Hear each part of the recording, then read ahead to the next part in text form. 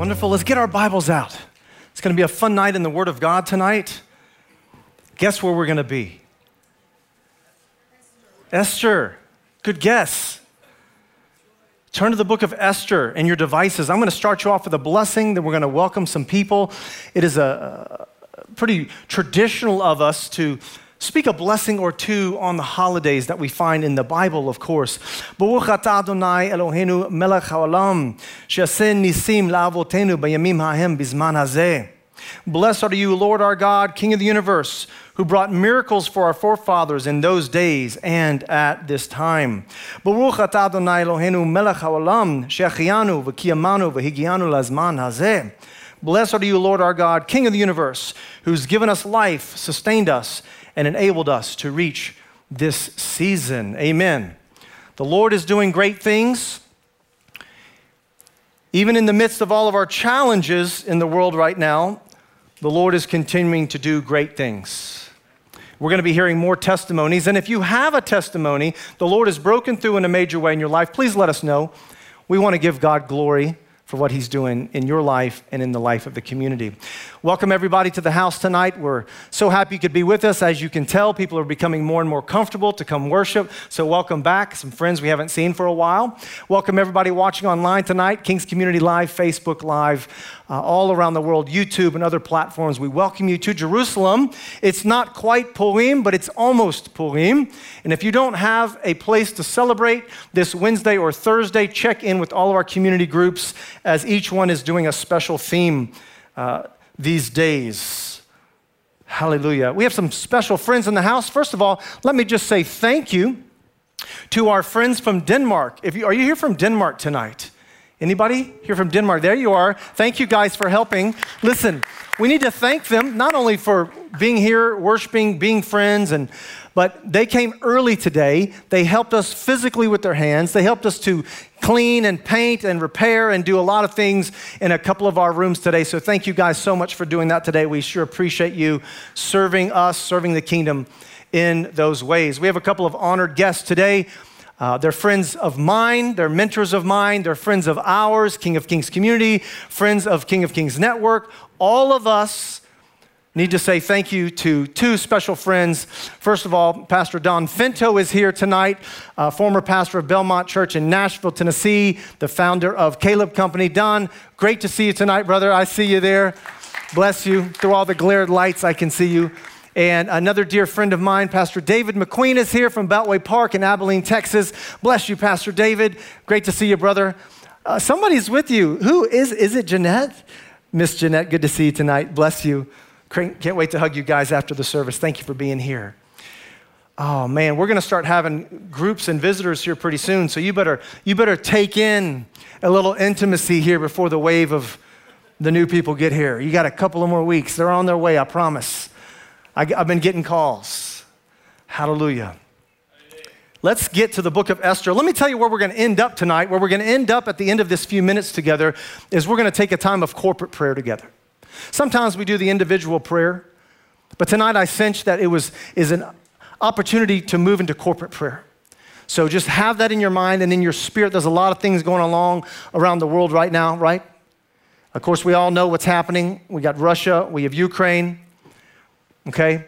Those of you that are in tune with other parts of the Middle East, you know that the 12 missiles were fired from Iran to Iraq this week as well. It was possibly targeted at some of the U.S. locations or things nearby or meant to send a signal. We know that there are test firings going on right now on the North Korean, South Korean border. We got to be careful there. We also know our friends in China. Some of them have an idea of what they may want to do in their government. And there's a lot to pray about. Can I get an amen for that? If your prayer life right now is weak, this is not the time for that. This is a time where we buckle down, we fight on our knees, we fight in prayer in the heavenlies, and we call down the will of God, and we listen for what God would have us do in those moments when his will is being unfolded. Because we each have a role to play. As God's will is unfolding, you have a role to play in it. It's not that God is over there doing his thing and you're just sitting on the bench. That's not how this kingdom works. So let's look at the Word of God tonight in light of this Purim festival. And I just want to thank and honor Yael for doing such a great Megillah reading and telling and summary. Couldn't have done it better. So can we just thank Yael one more time? I don't know that there's a better reader than you or presenter than you. Thank you. So we're going to tag team this sermon because you laid the groundwork for me so I don't have to do that. But what we're going to do is we're going to look at a few pieces of God's motivation. If you have your Bibles, we're in Esther chapter 1, verse 1 through 4. Esther 1, 1 through 4. That's going to be our opening text tonight. Esther 1. This is what happened during the time of Xerxes. The Xerxes who ruled over 127 provinces stretching from India to Kush. At that time, King Xerxes reigned from his royal throne in the citadel of Susa. And in the third year of his reign, he gave a banquet for all his nobles and officials. The military leaders of Persia and Media, the princes and the nobles of the provinces were present. For a full 180 days, he displayed the vast wealth of his kingdom and the splendor and glory of his majesty. So just in case you're not familiar with that part of the world, we have a little map we could put on the board. Guys, do we have that? Just kind of take a look at this really quickly. This is how big the Persian Empire is, down to Egypt and Libya, the northern part of Saudi Arabia, all the way out. That Persian Empire goes to India, in the east. Look how high it starts to go up to the Caspian Sea, to the Black Sea, over into Greece. Of course, it encompasses the Middle East as well. This is a vast kingdom. This guy, is a powerful guy. He commands millions upon millions. And God is going to use his life for God's glory. Now, he thinks he's going to rule this for his glory, for his own self-centered glory, but God's going to use it. If you're not familiar with these stories, we're going to give you just a couple of snippets along the way, but Yael really laid the groundwork for us already. Some of your texts are going to say the word Xerxes. Xerxes the first, actually. He reigned from 486 to 465 BC. Some of you use the term BCE. Okay, if you use that term, that's fine. I tend to try to keep Yeshua involved in these things. I'm old school that way. Achashverosh is, in your Hebrew Bible, when you read, that's his name in the Hebrew Bible. And it's in his third year. So he's still quite young in his leadership. He reigns 21 years, but in his third year, he throws this massive party, 180 days. He's doing it to display his wealth of his kingdom. The palace is decorated extravagantly. It was actually part of their custom to decorate their palaces when they're doing such parties, and sometimes the decorations would last and become legendary. You've read about them in your history books, I'm sure. During the end of this 180 days, he gives a special banquet, a 7-day long banquet. That is my kind of banquet.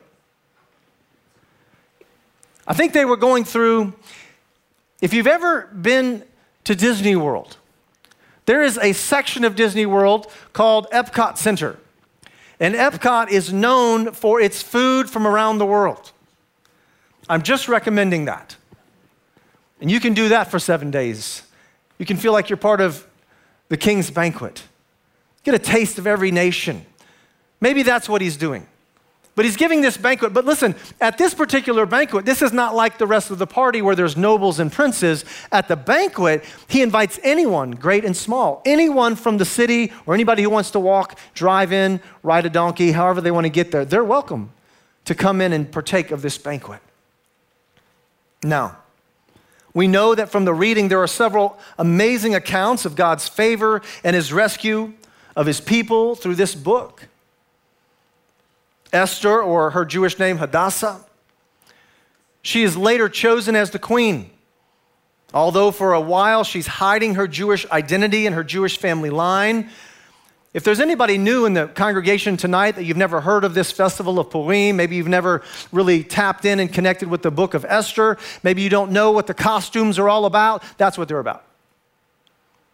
It was about hiding the Jewish identity for a little while and then later making it known. I also feel like I'm obliged to say that if anybody is new in the house and you've never been part of the Purim reading before, we're not a rude congregation. We don't heckle one another when we read. They weren't heckling Yael. What they were doing was traditionally, when we get into the book of Esther, when you say her name, you make a beautiful sound like, oh, or you whistle, she's so pretty. And when you say Mordecai, of course, he's the hero, we say, yay, and we cheer. And when we say Haman, he's the villain of the story, we say, boo, he's bad. And then only the veterans in the group know the right moment, because there's always a crisscrossing at the end of the story. You're supposed to say yay to Mordecai, but there's a part of the story that says, and they went to kill Mordecai. And everybody that's not educated in the Jewish ways, they say yay. So you got to be a veteran to catch that. And then later it says, oh, and after the king realizes the corruption of Haman, he puts Haman in prison. He's going to behead Haman. And that's a good part of the story. But since his name was mentioned, he says, we're going to behead Haman. Everybody goes, oh, boo. And you get crisscrossed. Be careful. If this was your first time, next year, stay on point. Stay focused. Cheer and boo at the right times. Mordecai helped save the king's life. He was promoted to a high-ranking official. Esther is now the queen. They both are given wisdom and courage to intercede for the Jewish people's safety against the wicked Haman.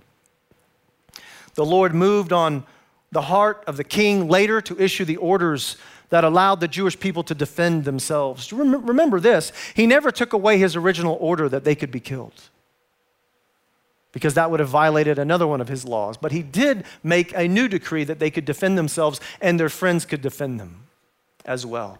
And God breaks through in this way. And as we look at the main story of the deliverance of the Jewish people through Esther and Mordecai, I want to take a few minutes to trace our way back to where and why all of this started. I'm calling tonight's message the instigator principle. I want to talk about the instigator principle. Now, I don't know if that's a term you've heard before, or if it's a term I just made up. Maybe it is. Sometimes I do make up things like that. As a parent, I give myself freedom to do it. Because where it came from an interaction that happens quite often between my children, okay? Anybody have children in the house that they've been sent out? I can see your relief. You're smiling. You're like, Pastor Chad, thanks for sending those kids out.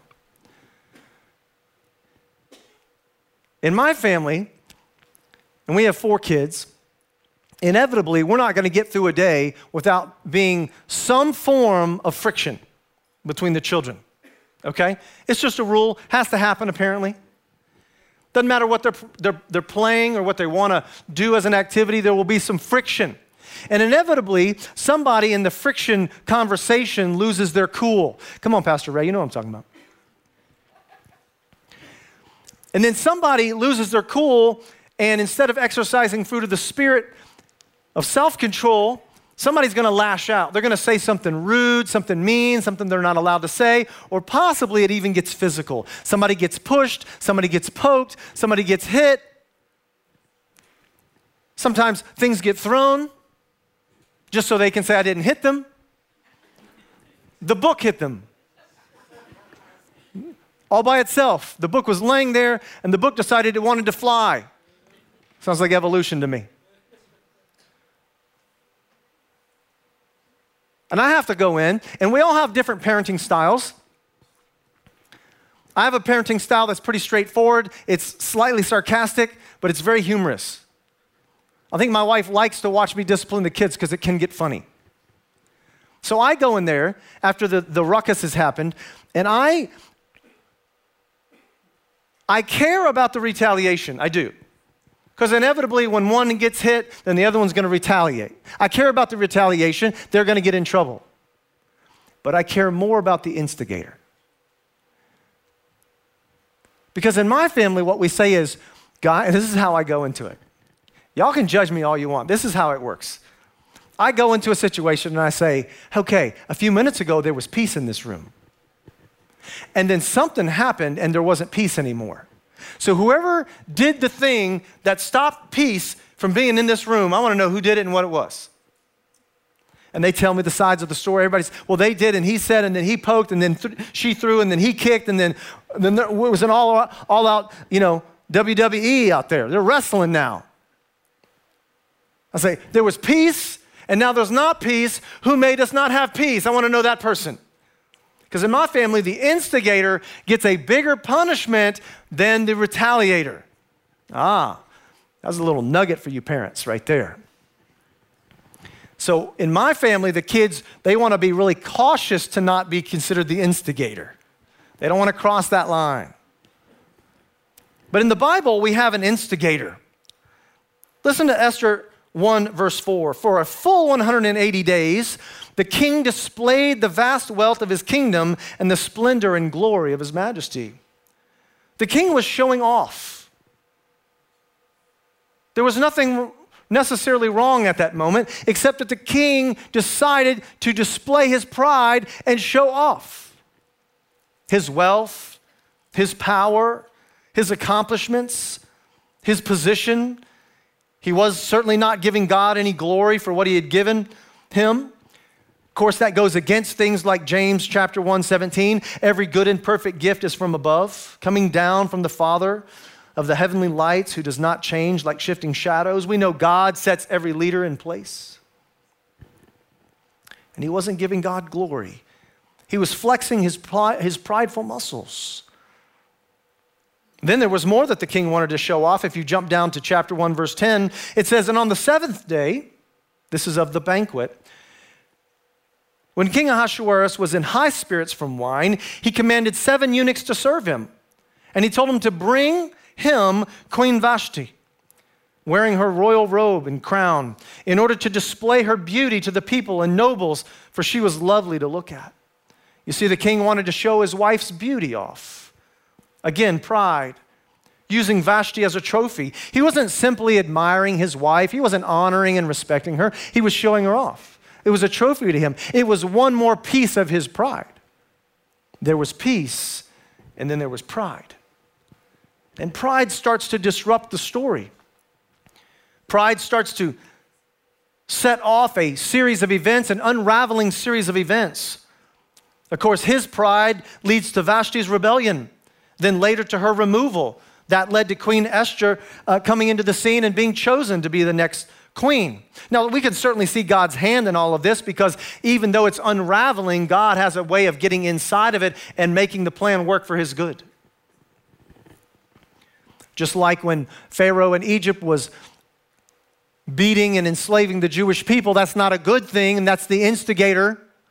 But God was able to use that moment to get in for his own glory, for his own deliverance.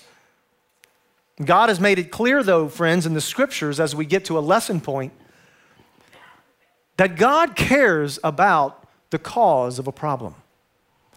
He doesn't only care about that there is a problem. He doesn't only care about what do we do inside the problem. He cares about the cause of the problem. This comes up in Luke chapter 17, verse 1 and 2.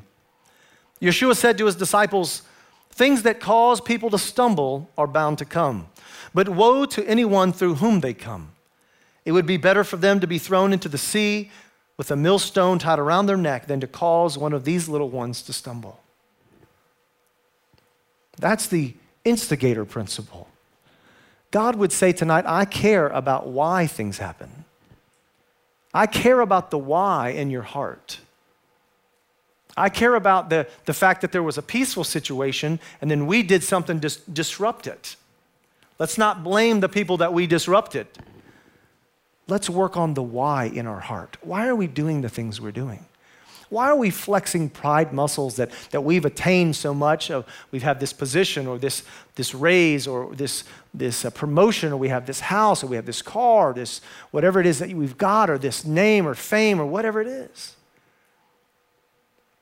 Can we not see that God is the one who gives all good gifts? Give him the glory that he deserves. And of course, the pride doesn't stop only with the king. It moves on to Haman as well, because he's certainly learned it from his king. And Haman's pride creates a whole other problem. He's another instigator. Esther chapter 3, verse 5 and 6. When Haman saw that Mordecai would not kneel down or pay him honor, he was enraged. Yet having learned who Mordecai's people were, he scorned the idea of killing only Mordecai. Instead, Haman looked for a way to destroy all of Mordecai's people, the Jews, throughout the whole kingdom of Ahasuerus. You see, friends, this is not simply wanting to keep order. He wasn't just keeping rules and order, follow the law. His pride was hurt. He didn't get honored the way he thought he should have been honored, and that pride became the instigator of the next saga plot of this story. He wasn't just going to punish Mordecai, he was going to punish all of Mordecai's people. And as we work our way back to the cause and the root of these parts of the story, we find ourselves at these moments of pride of the king and of Haman. We see the instigators. It leads to a lot of things that are good parts of the story and difficult parts of the story. His pride instigates the plot to kill the Jews, and the plot to kill the Jews leads to the intercession before the king, which has then led to the uncovering of Haman's plot. In essence, he was going to kill the queen, which led to Haman's desperation to go talk to the queen. And when he was in desperation to talk to the queen, he grabbed her. And then when he grabbed her, the king saw that and thought he was making a move on the queen. That led to his arrest, his trial, and later his execution and that of his family. It was the pride of Haman that killed his family. Do you understand? How far that pride will go if you leave it unchecked and unrepented for. Pride instigates a lot of things. Pride is what instigated Lucifer to do the things that he did against our precious Heavenly Father. And look how long his prideful instigation is still impacting this world. And God cares about the cause. You know, we're saddened that we know unbelievers will not get to spend eternity with the Lord. But woe to the ones who cause them to not believe. There's something more harsh coming for the instigators. Now, we're dealing with motives here. These motive issues of both the king and of Haman, their motive was pride and the unraveling of the events. But what were the motives of Mordecai and Esther? Listen, Mordecai and Esther are trying to preserve life throughout the whole story. You say, well, Pastor Chad, I don't know, that seems a little bit biased. You know, as a Messianic Jewish community, you live in Israel, and of course you would side on the side of saving the Jews, but Esther was Jewish and Mordecai was Jewish, so of course they should have tried to save their own people. That doesn't seem that noble. Well, let me go one step further with you about the preservation of life, because it was instilled in them from their parents. It's part of the Torah. Do you remember when there was a plot to kill the king? The king's not Jewish. The king is actually their captor. The king is the one who has taken them captive. He's kept them from being free. And in the moment where Mordecai could have let the one who imprisoned him be killed, maybe it would let the Jewish people be free. He could have had that thought. It goes much further than just saving the Jewish people. There was a preservation of life motive in Mordecai, that he didn't want to see the king killed, even though that was the king that kept him in captivity. Now that's a true heart of God right there. Mordecai and Esther, their motive isn't pride, it's to preserve life. But the king and Haman, their motive is pride. Look at me, look what I've done. The banquet of the king lasts for 7 days to continue to display the wealth, the power, the reach of the kingdom, showing off his queen, his authority, all of this self-focused efforts. And I started to think how the king was using his banquet versus how our king, Yeshua, uses his banquets. and how different the motives are. Real quickly, I'll run you through a couple of them. Do you remember the meal on Mount Sinai between Yeshua, the Spirit of God in Yeshua, and the 70 elders? Let me read it to you, Exodus 24, 9 through 11. Moses and Aaron, Nadav and Avihu, and the 70 elders of Israel went up and saw the God of Israel. And under his feet was something like a pavement made of, some of your Bibles will say lapis lazuli, some will say blue sapphire, as bright blue as the sky. But God did not raise his hand against these leaders or the Israelites. They saw God and they ate and they drank. They saw God, they ate and they drank a covenant meal with God. This is God's kind of banquet. Now, what is his motive? To display his power and his might and his pride and his authority? No, when God gives a banquet, it's to bring you into his family. It's to say, you're part of what I'm doing. Let me offer a covenant meal with you. Put that picture up there, team, of that blue sapphire. Just in case you've never seen it before. Look at that. That is the lapis. That's the blue sapphire. That's the actual stone that they saw Yeshua standing on when he appeared to the 70 elders. Can you imagine what this is going to be like? Come on, guys. Have a fun vision about what it's going to be like to be in the presence of God. Don't let this world drag you down. There's a lot of bad news out there. But you know, there's a lot of good news too. And this is what they see under Yeshua's feet. God is making covenant with his people at his banquet. Now, I know we're in the festival of Purim, and it's going to be a lot of fun with the Hamantashen, the Oznei Haman, the cakes that we make into triangles, and lots of games we play, and the costumes and the parties. And I don't want to overlook Purim, but I do want to jump to Passover, just about a month away, get ready for Pesach. But it's another meal, it's another banquet, if you will. In the original Passover, listen to what it says, Exodus 12, 26. And when your children ask you, what does this ceremony of the Passover mean? Then you should tell them, it is the Passover sacrifice to the Lord, who passed over the houses of the Israelites in Egypt and spared our homes when he struck down the Egyptians. Then the people bowed down and worshiped. You see, Passover is a covenant meal. Just like the meal on Sinai, when God gives a banquet, it's about an invitation to join the covenant family. We can fast forward to Yeshua's final Passover on earth, Matthew 26, 28. This is the blood of the covenant, he said, which is poured out for many for the forgiveness of sins. You see, in Yeshua's banquet, he was still talking about covenant. This is a covenant moment for us. Very different than Ahasuerus and what he was doing at his banquet.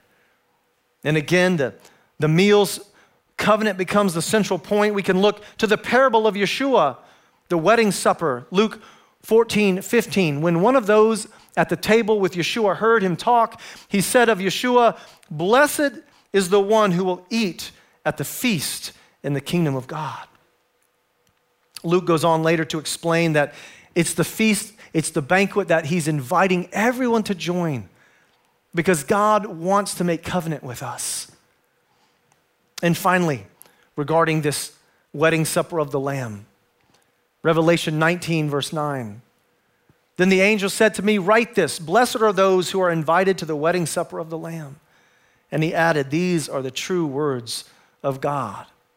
You see, these wedding moments, these supper moments, these banquet moments of God, unlike Ahasuerus, they're a culmination of the invitation of salvation and those who have entered into the covenant relationship and covenant family of God. You see, guys, motives are important to God. The cause is important to God. It's not just that the things happened, it's why they happened. It's not just that Yeshua died, it's why he died. It's not just that you were created, it's why were you created. God cares about the why in our life. God cares about the instigator principle. You say, well, then why did God create the world? And I've gone over this many times, but maybe one day we'll write a book about it. Because maybe it's the biggest why there ever was. Why are we here? Why did he do this? What? Because he's trying to give things to you. It's a very different motive than the kings of the earth, trying to get, trying to hold on, trying to expand their own territory, trying to increase their control, going into other countries to increase their control. And yet here's God who creates you, who creates me, who creates the universe, and all he's trying to do is get you to come close to him so that he can teach you how to rule and reign with him, trying to give the kingdom away. Very different motive. Motives are important to God. Proverbs 16, verse 2. All a person's ways seem pure to them, but motives are weighed by the Lord. 1 Corinthians 4, 5. Therefore, judge nothing before the appointed time. Wait until the Lord comes. He will bring to light what is hidden in darkness, and he will expose the motives of the heart. At that time, each will receive their praise from God. The kings and leaders of this world have motives that are very different from our God. Let me give you this key phrase tonight. It is important, friends, that we do not superimpose worldly leaders' motives on God. God's ways are different than our ways, and they're different than the worldly leaders' ways. Do not take what you see from the worldly leaders and pretend that's what God is like. He's not. In many ways, he's the direct opposite of that. When he calls a banquet, it's to bring you into a covenant relationship, to give you something. It's not to display his wealth and to show off his power. It's not a self-centered focus. It's a give it away focus. It's a giveaway life, giveaway love focus. Our final scripture tonight, Isaiah 55, verse 8. For my thoughts are not your thoughts, neither are your ways my ways, declares the Lord. Listen.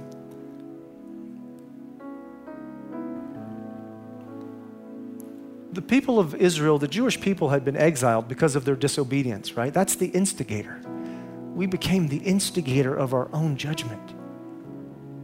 Now, certainly there might have been some that led us into these pagan ways, but ultimately we had to take responsibility for what we chose to do and what we chose to teach our children. But through all of that and all of those trials, and we get taken into exile, we find ourselves in the book of Esther with all the contemporaries of the prophetic writings right there. They all knew each other, Esther and Mordecai and Ezra, Nehemiah, Zerubbabel, and all the folks that were part of that circle in those days. And they found themselves in a foreign land where they didn't want to be, because nations were raging against nations, and the leaders were not acting with God's motive. And I know that story seems very old, but can you just agree with me today? It's not that far off. It's happening again. It probably never stopped happening.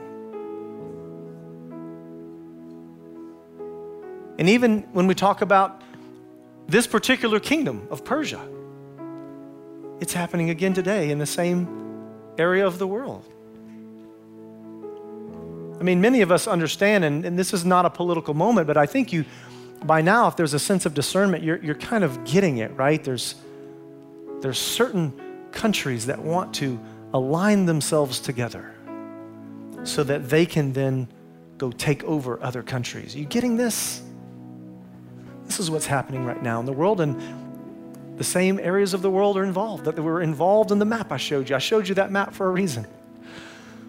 A lot of the same parts of the world are involved again. And God was faithful to his people then. He's faithful to his people now. God established us here in the land of Israel on a covenant promise. You have nothing to fear. Nothing to fear. We're going to take a moment as we close to have some time of corporate prayer. We're going to be praying for the situation in the Ukraine and between Russia, and of course Iran has now gotten involved, and we know China's involvement and all that's stirring up, that instigation. And I'm not saying they're alone in the instigation. There's a lot of history. If you go back and learn the history, go back to the end of World War II and the difference between NATO and the Warsaw Pact and how it's all played out. I'm not a political major, but I understand enough to know that this isn't coming out of the blue. But before we pray for the Ukrainians right now, I want to just give you a quick update and say thank you to everybody in the house. Thank you everyone watching online.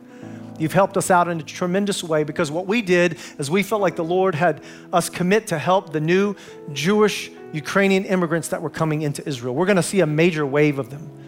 2.5 million refugees have already left the Ukraine out of 44 million people. We know that 200,000 Ukrainians are eligible for Aliyah. Can you imagine the Lord sending us the gift of 200,000 Ukrainians? That would be awesome, wouldn't it? I'm not sure what our traffic would be like, but it's pretty bad on the way here. What we've been told is the first wave of 10,000 is now being processed. And through your help, through your love gifts, we've been able to already secure 5 distribution locations, and we're already serving the families that have arrived. Some of them are arriving in host homes, so thank you. The packages are already being delivered. We've already served a lot of them. Some of them are being delivered to the host hotels where they're staying. So thank you for your help with that. Thank you for those of you that came early and helped to distribute and pack the boxes up. I see you, Tina. Thank you so much for being here tonight, and Katie and others. Thank you for coming early to help us do that. We have a partner in the army. We have a partner in the social services. We have a partner at the Mizrata Klita, the Ministry of Absorption. And in every way, when they tell us a new family has arrived and where they're staying, we get permission to bring them a list of things they've asked for, whatever they want. And when we don't have it in the distribution centers around Israel that are part of the King of Kings family, if we don't have it in those distribution centers, the money you've given goes directly to buy the things we don't have, to put in those boxes, and we take it to the Ukrainian families that have arrived. King of Kings, great job. You did great. You're doing great. Thank you so much. The final piece of that puzzle that I want to say thank you for, and we need your prayers, is we have some partners inside the Ukraine right now. They need a few more vans. Let me tell you why they need vans. Because there are some people inside the Ukraine who are sick or disabled, a little bit elderly, maybe they're not mobile, they cannot get out. And all of the resources from around the world, all the humanitarian aid that's been so helpful, most of it is stuck at the Polish border. And the people in the Ukraine can't get to it, and they can't get the supplies in. And yet we've got partners on the ground right now, faithful pastors and elders. I just want to mention out loud to honor them, Stuart and Chantal Winograd, who are there right now with multiple vans. And what they're doing is they're shuttling supplies in the Ukraine, and then they're emptying the van, and they're putting people who can't travel into the van, and they're driving them out of the country. And they're doing this all day long with a team, back and forth. We've been asked as King of Kings to participate in that financially so we can send them a gift to get another van. If that's something on your heart today, just go to the website, give a gift. All it has to say is Ukrainian help. That's all it has to say. And we know what you mean. We're going to put it toward all these supplies, possibly how we can help with the van, okay? So thank you, King of Kings. All of you friends around the world as well, thank you so much. Can I ask you to stand to your feet as we pray corporately?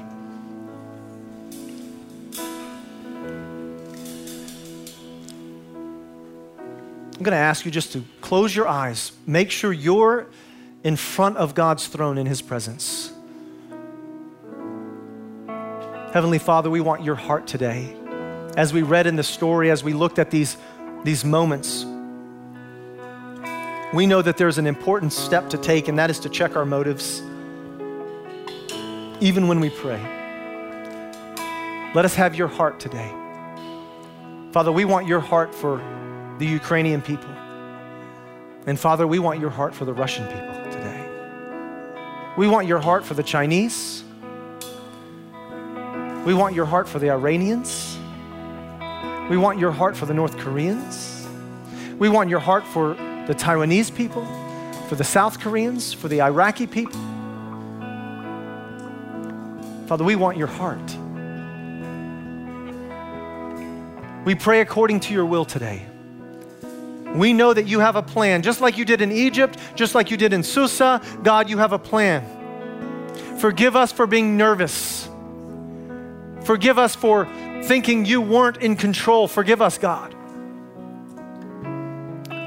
We trust you today. You've never failed. You've never broken covenant. Never has there been a word spoken out of your mouth that didn't come to pass. We trust you. We tell our flesh to die today. We command our soul and spirit to rise and trust the Lord. And Father, wherever you tell us to help, we commit to help. Here in Israel on the ground, the distribution centers, the feeding centers, the Manna Kitchen, the prayer tower, in the small groups, deliveries, packages, sending money, prayer, however you say to help, we commit to help today. We want to be part of your will. And finally, Lord, forgive us for sitting on the sidelines as if there's nothing we can do. As if there's a war out there somewhere that we're not a part of. We say that's not true. There is a war that we are part of. That when we got saved in the name of Yeshua, he handed us a sword and he gave us armor and he gave us a blueprint of the strategy. He says that we fight in the heavenlies. There's a battle we are supposed to be engaged in today. Forgive us for putting ourselves on the sidelines because you didn't do that. We did that. Most likely out of self-centeredness. Forgive us. God, inspire us in these moments. Holy Spirit, come. Pour out your giftings. As we've been studying through the book of Joel, it says, and afterwards, I will pour out my spirit on all flesh. Father, we receive your gift of the Holy Spirit in greater measure today as we get out of your way. We receive dreams and visions. We receive words of wisdom, words of knowledge. Father, we receive your power today because we were never created or expected to do your will and your commission without power. And we need it today. Help us in these trying times. Yes, they're difficult, but God, you are so much greater. And we thank you for that in Yeshua's name. Amen.